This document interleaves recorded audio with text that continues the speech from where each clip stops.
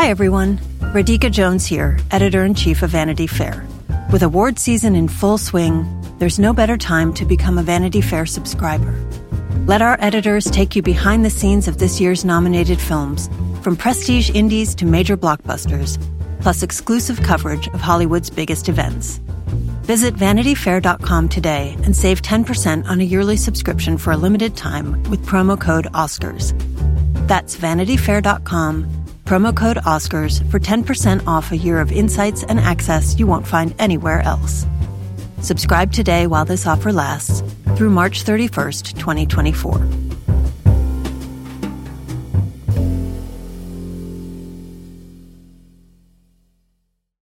This episode is brought to you by Progressive. Are you driving your car or doing laundry right now? Podcasts go best when they're bundled with another activity.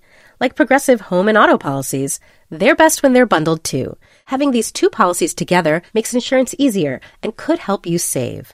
Customers who save by switching their home and car insurance to Progressive save nearly $800 on average.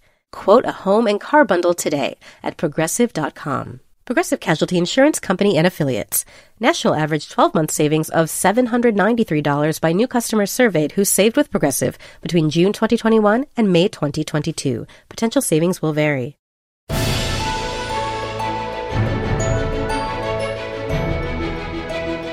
Hello and welcome to Little Gold Men, the award season podcast from Vanity Fair and Panoply. I'm Katie Ritchie, the deputy editor of VanityFair.com, and I'm here with our film critic, Richard Lawson. Hello.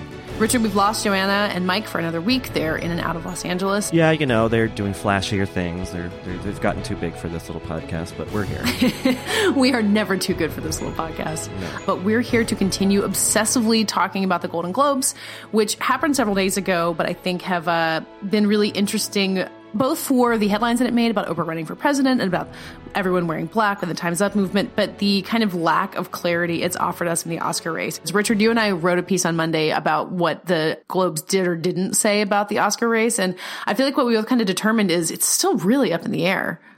Yeah, I mean, and I think we were careful to sort of caveat that, like, the Globes as predictors for the Oscars really aren't great because the voting bodies are so different. There's no overlap. Obviously, there are certain movies that both awards things will share and certain wins.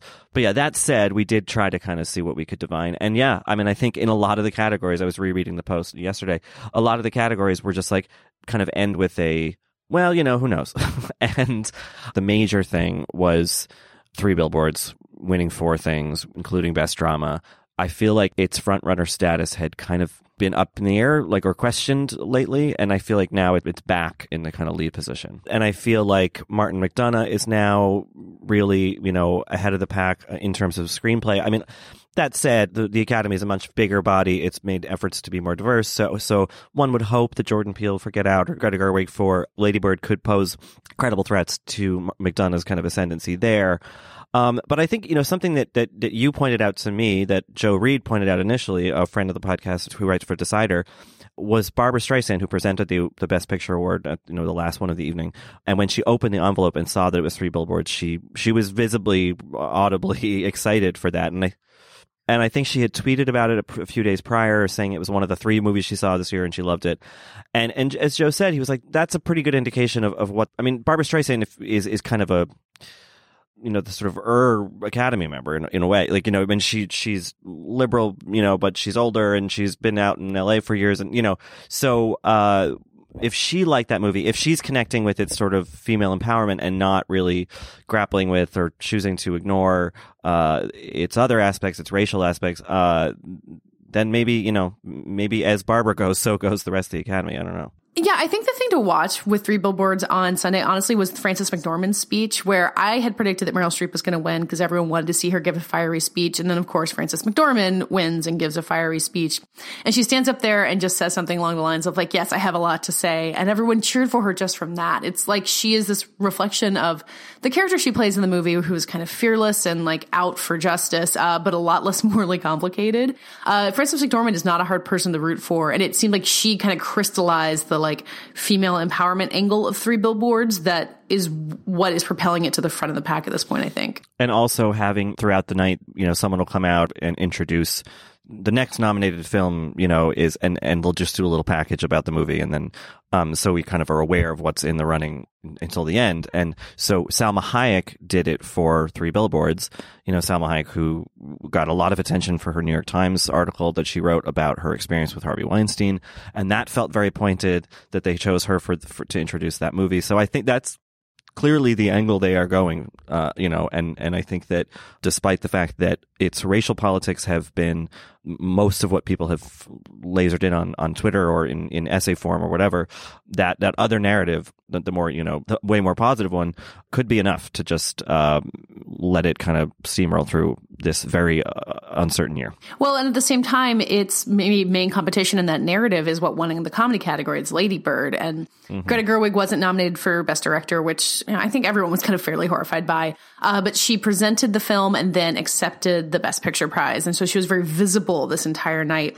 And she and Saoirse Ronan are both fantastic representatives for this film and very visible reminders that this is a female-directed story. It's a story about a woman. It is not #problematic the same way that Three Billboards is. And, you know, winning in the comedy category isn't as much of a correlation with winning Best Picture for various reasons. But I think Lady Bird, you know, even though Laurie Metcalf lost Allison Janney, I think that's the one major oversight, and lost in screenplay, I still think it came out of the night pretty well. Oh, absolutely. And I think it's something you said was that, like, just having Gerwig up on stage when it won Best Comedy, like, it was very, she had presence at the show, you know. She and Ronan, you know, were, I don't know, there was a kind of, other than the kind of political stuff surrounding the show, like, there was just kind of a dour mood about the Globes this year for some reason. Maybe just because it was a lot of dark stuff, both in terms of the films and TV shows being honored, but and also the rest of the world. So when Gerwig was on stage, when Ronan was on stage, it just brought this brightness to it that I think felt very welcome. And so I wonder if, you know, you could look at, in some ways, as the Globes being sort of the audition, the acceptance speech auditions. And so maybe the Academy will sort of like say they want more Gerwig, or you know, and so nominate her in Best Director. Or I think she's a shoo-in for a screenplay nomination, but a director one seems a little more up in the air. Yeah, I've been kind of saying that I think she's going to get a Best Director nomination and Jordan Peele, which is, I think, me getting more optimistic about what I want to happen rather than what realistically will. But I do think that the tone of that night, and, you know, everyone talking about women's roles in the industry, like, I think if you're an Academy member filling out your ballot, which are due at the end of this week, like, you don't look at the opportunity to nominate a woman with this beloved movie and let it go. Like, I think even if you're not the biggest Lady Bird fan, you want to see that happen.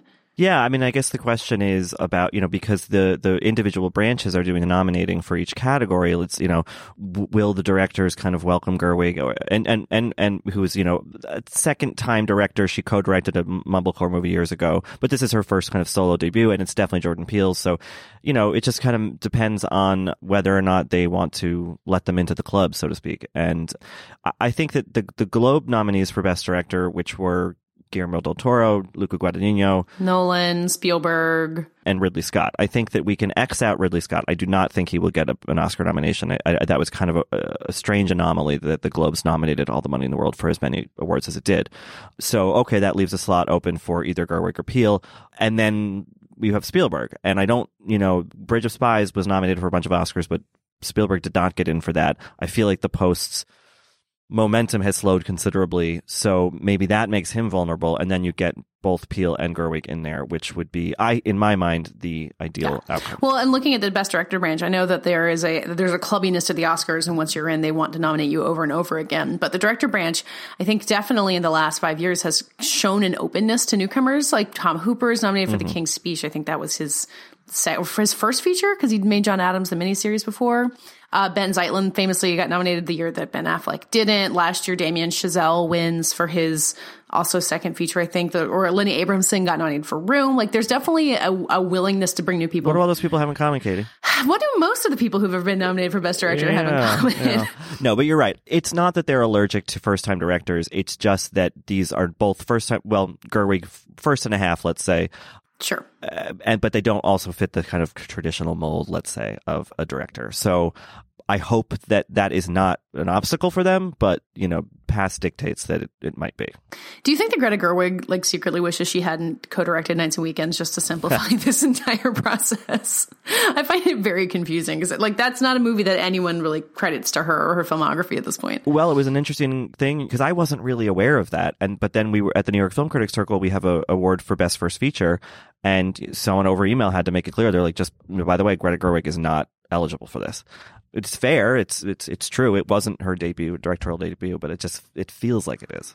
Well, I'm sure Jordan Peele is grateful because it's cleared the way for Get Out to win every first feature prize that there possibly could be. Yep, and it won ours. So, just going back to you talking about the Globe speeches and audition for the Oscars, I'm curious what you think impact that might have for Sam Rockwell, who was, I think, the likeliest competition for Willem Dafoe, who had won all of the critics' prizes. We kept talking about him as the only like real lock in a category, and then he goes and loses the Golden Globe, which also let us remember Mahershala Ali lost the Golden Globe last year to Aaron Taylor Johnson. So weird things happen. But he gave a good speech. Sam Rockwell's a likable guy. Like that felt to me like a powerful boost for him. It did. And I don't know if this is actually any indication of anything, but like we don't know if anything is an indication of anything. So let's just go with it. But when they were announcing the nominees in that category, the room went crazy for Sam Rockwell. He's like really beloved, I think, in the industry from what I can tell. And that goes a long way. I'm sure Dafoe is really well liked. He seems like a nice guy, but maybe there's a sense with Rockwell that he has more to do in Three Billboards than Dafoe does in Florida Project, arguably. Yes. Yeah. It's definitely a flashier role. I mean, Sam Rockwell is the co-lead of that movie. I mean, so there's that. Yeah. And I was thinking about it, and as much as I take issue with Three Billboards, and particularly with the way that Rockwell's character is handled, he is good in the movie, and he has been good in many things in the past. So I actually wouldn't be like bereft if he won over Dafoe or Richard Jenkins or my favorite Michael Stuhlbarg, who I don't even know if is going to get nominated at this point. But yeah, I mean, supporting actor is funny because I think we've said this before on the podcast, is that like it's just a bunch of people who we like and have been around a while and are kind of and it'd be nice for a lot of them to win. So yeah, I mean, I still think the power of Dafoe as a representative for the Florida Project is going to carry him a long way. Like that movie is definitely quieter, and it was, for the Golden Globes, like I don't think it was ever going to be the kind of movie that took off at the Globes. But I think anyone who sees it, and I think people will see it because they hear that Dafoe is really good in it. Like I think there's a way to build momentum there, unless this huge wave of support for Three Billboards happens where it goes and wins 8 Oscars or something, which would be really wild. I still think that edges out Rockwell, even though, like you said, like he's got a lot of the same like likable veteran factors that Dafoe has going for him. And what do we think about supporting actress too? Because I feel like that sort of shook up a narrative a little bit. Yeah, I mean, I expected Janny to win. I think her having the flashier role of the two alone kind of pushes her there. And I think at this point I would give her an edge over Laurie Metcalf, but I'm kind of anticipating like Lady Bird getting a lot of nominations and kind of the momentum for that building and it becoming like a favorite going into it. And if maybe Frances McDormand is going to win Best Actress over Saoirse Ronan, then maybe Laurie Metcalf emerges. Like I think there's a lot of room for those narratives to keep changing. And of course the SAG Awards are coming up, and that could, if Allison Janney wins that, maybe then she's a lock and it's over, or maybe someone else wins. Yeah, it's funny. I think maybe also part of my sort of sour mood when I was watching the show on Sunday was, I mean, I guess every year there are multiple movies that I'm rooting for in a way, but this year in particular, it feels like there are so many special movies between Get Out, Lady Bird, Call Me by Your Name, Florida Project, just knowing that something is going to come up short and be disappointed, it's it's kind of a bummer. So as Lady Bird's best chance of an Oscar, I think is Laurie Metcalf. That was kind of a bummer for me, and you know how I feel about I, Tonya. And I'm wondering the same way. I think that Call Me by Your Name is the front runner in adapted screenplay, which is its probably strongest chances. I feel like it's the strongest front runner in any category because of the way adapted screenplay looks. Yeah, and James Ivory, so I'm hoping that everything gets to spread the wealth a bit. That it's not. I think Three Billboards getting 4 big awards just felt kind of like, oh god. Yeah, I think that was the weird thing about it, is because we've spent this entire season talking about how it's wide open. There's this room to share the wealth. Like I think we've all been thinking about the idea of maybe, there's the biggest Oscar winner on the night is 2, like Spotlight was, and everything else kind of goes home with something.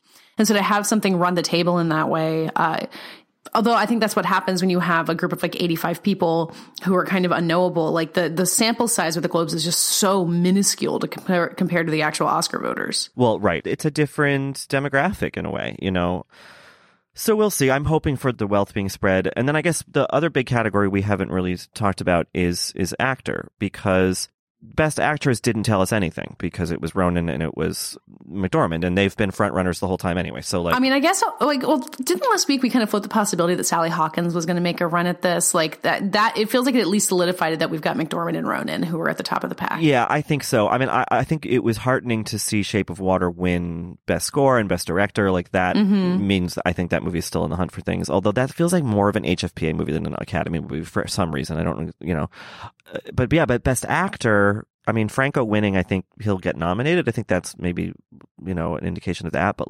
although, unless, the kerfuffle that started on Golden Globes tonight, I mean, he had a New York Times event canceled, and he was on Colbert addressing some allegations against him that were brought up by Ali Sheedy on Twitter on Sunday night, and I think a couple other places.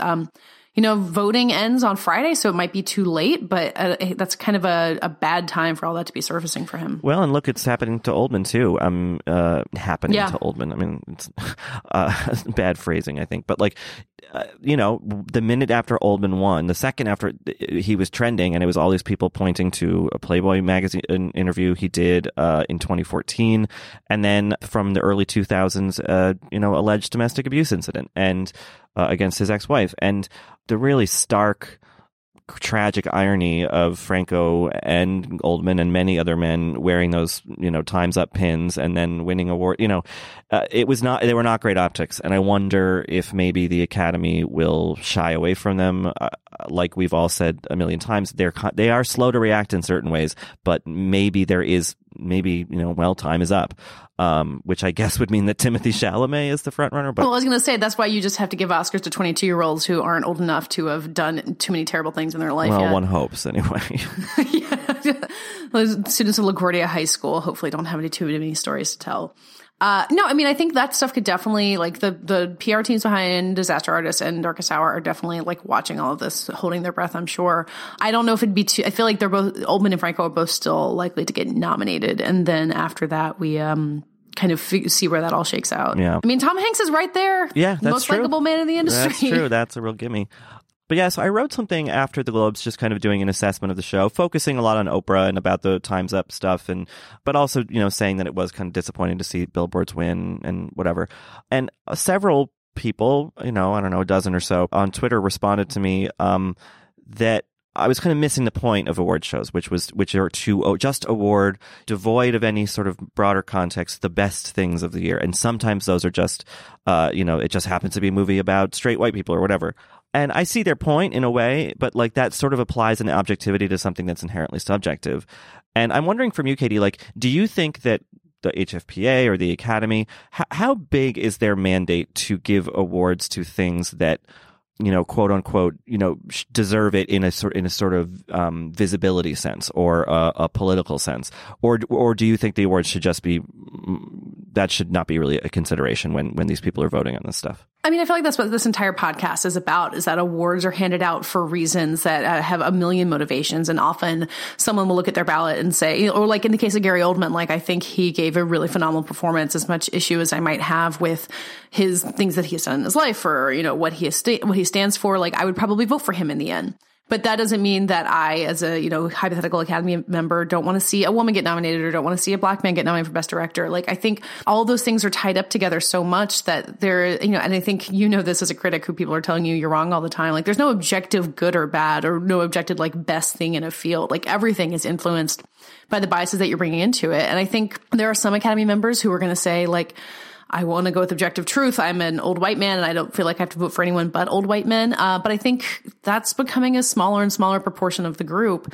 And then you just get people whose tastes are going to be different and who don't want to vote for Get Out because it represents something, but who think that's the best movie of the field.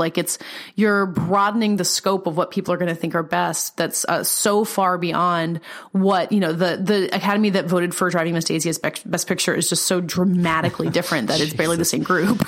Forgot about that. So yeah, I mean, I think to watch the Golden Globes and think that it's awarding the objectively best thing is definitely a useful way to look at it, because that is what the people are voting for. But the human factor in all of these awards is so big, and what is everyone reading about in the news but the same times up stuff that the rest of us are. Yeah. And I also think, I'm sorry to use you as the sort of vessel to respond to these people on Twitter, but like, but there's no like real rule about what these people have to do. I mean, it's all made up. And also a lot of movies that are diverse and representative of people but aren't very good aren't getting awarded. I think it's high quality and something else. Let's start with the quality, and then if there are other considerations, I think there's nothing wrong with that, and maybe it's what we should be doing right now. And I know that people don't like that word "should," and it feels very prescriptive and railroading or whatever, but I think that these award shows, increasingly, the ratings are going down for them. People are still interacting with it, but it's not in the same way. I think they're very inward facing now. They're very industry. And so when a movie like Moonlight wins a bunch of Oscars, including the highest prize, that's an indicator to, I think, other people in the industry about making further films like that. Yeah. Yeah. And obviously it brings the attention to the movie in a more broader public sense. So, if these awards bodies are not careful about that, then everything starts to look the same again and you regress. And I don't want to see that happen. Wait, so you feel like the regression could happen just for a lot of like instructive, like vote for the kind of movie that you want to see more made of over and over again? I feel like if the argument is being made that a vote for Get Out or a vote for Lady Bird is just a token vote, it's just for the optics of it all, it's not actually because it's the best movie of the year or the best screenplay of the year or best direction of the year. The easiest way that certain members of awards bodies, the Academy, the easiest way they have to correct that is to just go back to, well, we'll just do the thing that was written and directed by a straight white man and about straight white people. Yeah. Because that's what there's more of. So I don't know. I just feel like we're at a moment when we have the Academy has some good progress, momentum going with the Moonlight wins last year, and there's so many interesting things they could award this year that aren't the sort of familiar demographics, and I just hope that they bear that in mind. And I know that they can make their decisions in any way they want to make their decision, but like my hope is that they're conscious of that. And I think that there's obviously been a push to make that a reality, but we'll see. No matter what happens at this point, like you're going to get something that is not fitting the artist mold or The Imitation Game, which, didn't win Best Picture, but was kind of a super classical Best Picture nomination. I mean, even Three Billboards, which you and I both have our problems with, like that's got a super complicated female lead. And you look back at the last, decade of Best Picture winners. I mean, the last one of them that centered around a woman was $1 Million Baby, which was directed by Clint Eastwood and kind of had its own whole thing. These are all kind of unusual movies in their own way. I think we're so far removed from the Driving Miss Daisy Academy or the Imitation Game Academy that we're not in as much of a risk of regression. Like even Dunkirk, which is about all white men, is a super unusual, innovative, fascinating movie. So I'm happy with where we've landed, even if Three Billboards would not have been my horse that I would have ridden out of this whole thing. Yeah.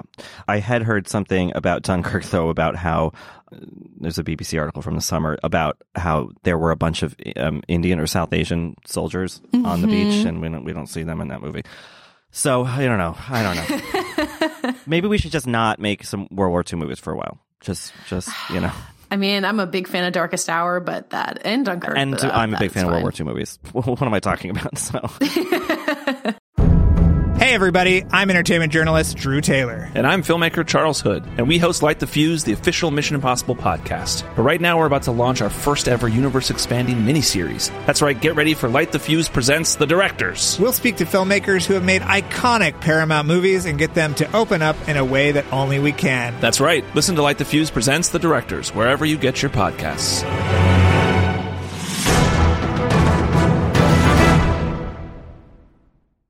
The questions around retirement have gotten tiring.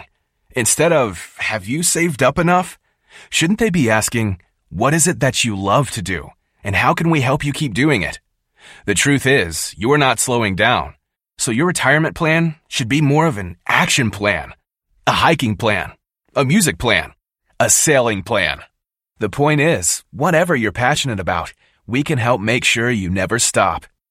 At Lincoln Financial, we have the products to help protect and grow your financial future, so you can keep doing more of what you love. Make your pastimes last a lifetime at LincolnFinancial.com/action plan. Lincoln Financial Group, marketing name for Lincoln National Corporation and its insurance companies and broker/dealer affiliate Lincoln Financial Distributors, Inc., copyright 2024, Lincoln National Corporation. Maybe we should move from the Globes at this point into the kind of flood of other awards nominations that have been happening lately. There's other stuff. When this episode comes out, the Critics' Choice Awards will have already happened, so we'll get some more perspective from that, although that's just, in some ways just another critics group, so maybe it's the same as everyone else. But the Producers Guild nominations happened last week. I think the Producers Guild often will lean a little bit more towards studios and towards some bigger movies, but they made some really interesting choices on both sides. Like, they included Wonder Woman, which is fascinating, and then also Molly's Game. Like, that's a... And also, Amy Pascal produced Molly's Game, which I didn't put together. She has that in the post. Good for her. So anyway, what struck you about these PGA nominations? Well, I mean, the Molly's Game, I'm a fan of that movie, and I'm tickled to see it holding on. I didn't think it would. I thought that it's out in theaters. I don't think many people. It's done okay, but it got Golden Globe nominations. It has a Writers Guild nomination, I believe, and now a PGA. So that was encouraging. Again, you know how I feel about I, Tonya, so blah blah blah. But otherwise, I feel like it's the stuff that we thought it would be, right? I mean, was there any snub? I don't see one. I mean, I was happy to see The Big Sick get in there. Yeah. That's like the opposite of a snub, but then, that movie has been kind of hanging in there, and we've talked about how in another year it might have been like a shoe-in for the Best Original Screenplay prize, but because that category is so crazy, it wasn't quite going to happen. I mean, and yeah, that and I, Tonya, which I do like, is another kind of underdog. I mean, I've heard people say it's a dark horse contender for Best Picture, which I think, looking at, you kind of have to consider anything that makes the PGA list a dark horse contender for Best Picture.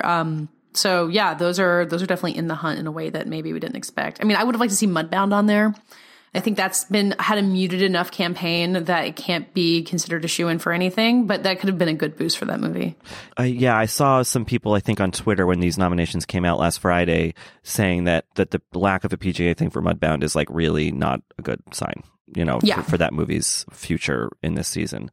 Yeah, because that's a big movie. Like, the Producers Guild honors kind of massive accomplishments in just getting the film made, and Mudbound is not, the Florida Project also didn't make that list, but that's the kind of thing that's scrappy and smaller and might get overlooked by them. But Mudbound shouldn't have been. Yeah, and one thing to note about the PGAs, we like to see how any of these other bodies, how their voting syncs up with the academies.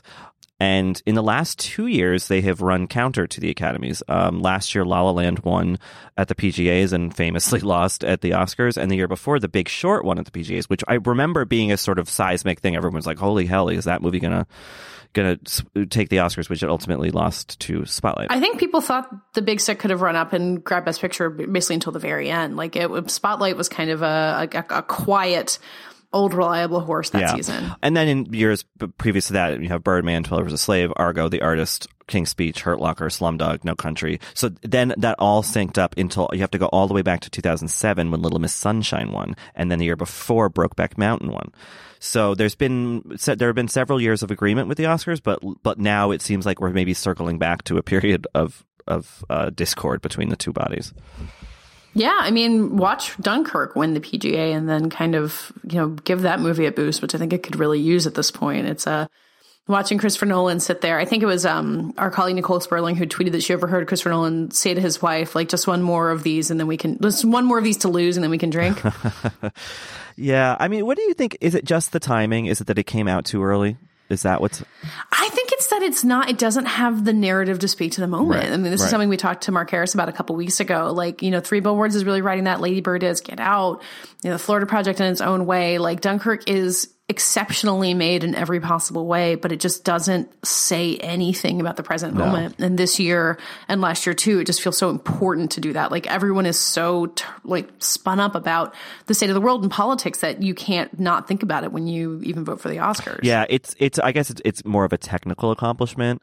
So like, it'll probably get sound mixing or sound editing or sure. Yeah. It's so incredibly made, but yeah, you're right. It just doesn't have the kind of heat. Yeah, I mean, and I love Dunkirk. Like, I was kind of excited about the idea that Christopher Nolan would finally get his due at the Oscars. Like, if he doesn't get the Best Director nomination, which seems extremely possible, like, what can this guy do? What more can he do to get their attention? Make a movie starring a woman, maybe. Well. So let's look at the BAFTA nominations, the British Academy of Film and Television, which were announced this week as well. The BAFTAs can also go their own way in kind of weird and fun ways. My favorite being that Hugh Grant got a Best Supporting Actor nomination for Paddington 2, which is not eligible for Oscars until next year. But I'm sure he's... Have you seen it? No, I hear it's great. But didn't he also get a nomination last year for Florence Foster, and then he didn't get the nomination at the Oscars that people thought he was going to get? Oh, that sounds right. He's good in Florence Foster Jenkins. That's great. I just love that he's in there for that. Yeah, okay, yeah. What else? Best Actor is interesting because you have your expected Daniel Day-Lewis, Timothée Chalamet, Gary Oldman, and then you have friend of the podcast, Jamie Bell, for Film Stars Don't Die in Liverpool, which is really, I mean, he's a Brit, obviously, so they like that about him, but and he is really good at that movie. I just thought that movie had sort of fallen out of any kind of contention. That movie was supposed to be like Annette Bening's vehicle, and it completely fell apart for her for that, so it just seemed like no one even saw it. Well, I guess the BAFTAs did. And then Daniel Kaluuya, which is really exciting. Yeah, well, and Daniel Kaluuya is British, which I think a lot of people wouldn't realize because Get Out was his breakthrough role. I hadn't realized he was on an episode of Black Mirror that I'd seen. Oh, is that I totally right? didn't put that together. Yeah, he's in the one where they're in kind of this dystopia where they are on bikes all the time, and then they were trying to be on American Idol. Anyway, so I mean, Daniel Kaluuya's kind of outsider Best Actor campaign is something we've talked about a couple of times, but it's starting to feel less and less outsidery. I mean, he was nominated at the Globes in the comedy category, which is nuts. But showing up here, I mean, it's feeling. I've felt like actor was locked down for a while, but I wouldn't be super surprised to see it happen now. Yeah, I think that it could happen. I mean, I hope it does. I think also, over in the actress category, Annette Bening being in there, hey, okay. Margot Robbie, I mean, do we think that she's for sure and on the Oscar shortlist? Because obviously the other contender would be Meryl Streep. If you look at this list, I mean, if we think Annette Bening is unlikely to get nominated, you could swap her for Meryl Streep and then I think have a pretty solid Best Actress category. So Streep, McDormand, Robbie, Hawkins, and Ronan. That would make perfect sense to me. The lead of Paddington 2 is a male, so we shouldn't. So there's no Paddington surprise to be. The lead of Paddington 2 is a bear. A very talented bear. Their supporting actress category I like a lot because I think Kristen Scott Thomas is great in Darkest Hour, and I've been kind of waiting for her to get her moment. But then Octavia Spencer, the people love The Shape of Water. People love Octavia Spencer. That combination makes sense. But that role is so small that I truly did not expect this momentum to keep happening for her. She's holding on, and I don't know. I could see her taking it all the way. The big question mark, I think, in supporting, I don't think that Kristen Scott Thomas will get nominated for an Oscar. No, I don't either. I've been rooting for Ben Mendelsohn to get an actor nomination for that. I recognize I'm alone on that island. I think that movie's just been too quiet here. But Leslie Manville did get a BAFTA nomination. Yeah.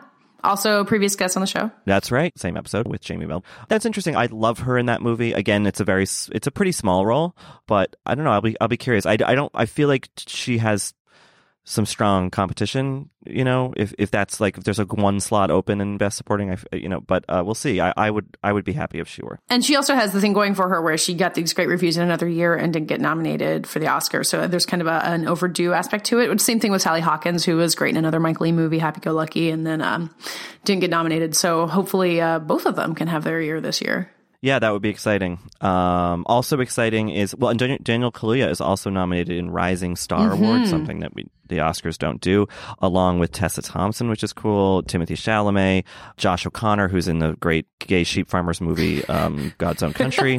Not Brokeback Mountain. Brokeback Mountain. Because they're just watching the sheep. They don't own the farm.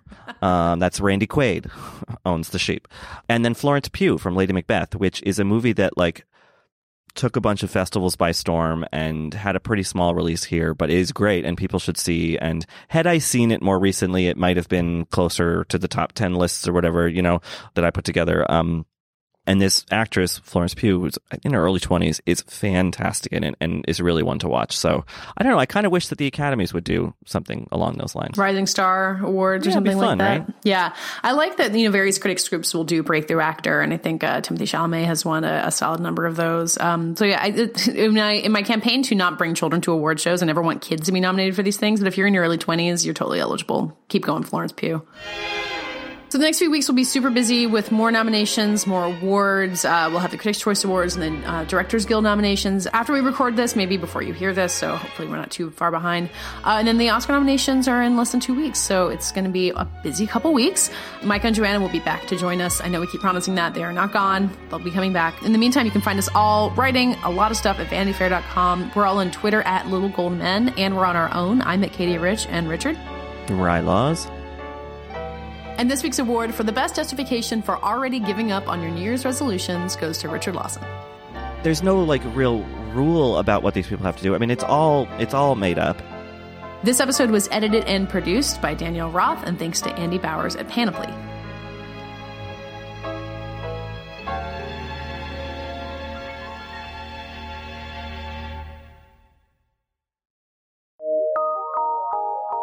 From PRX.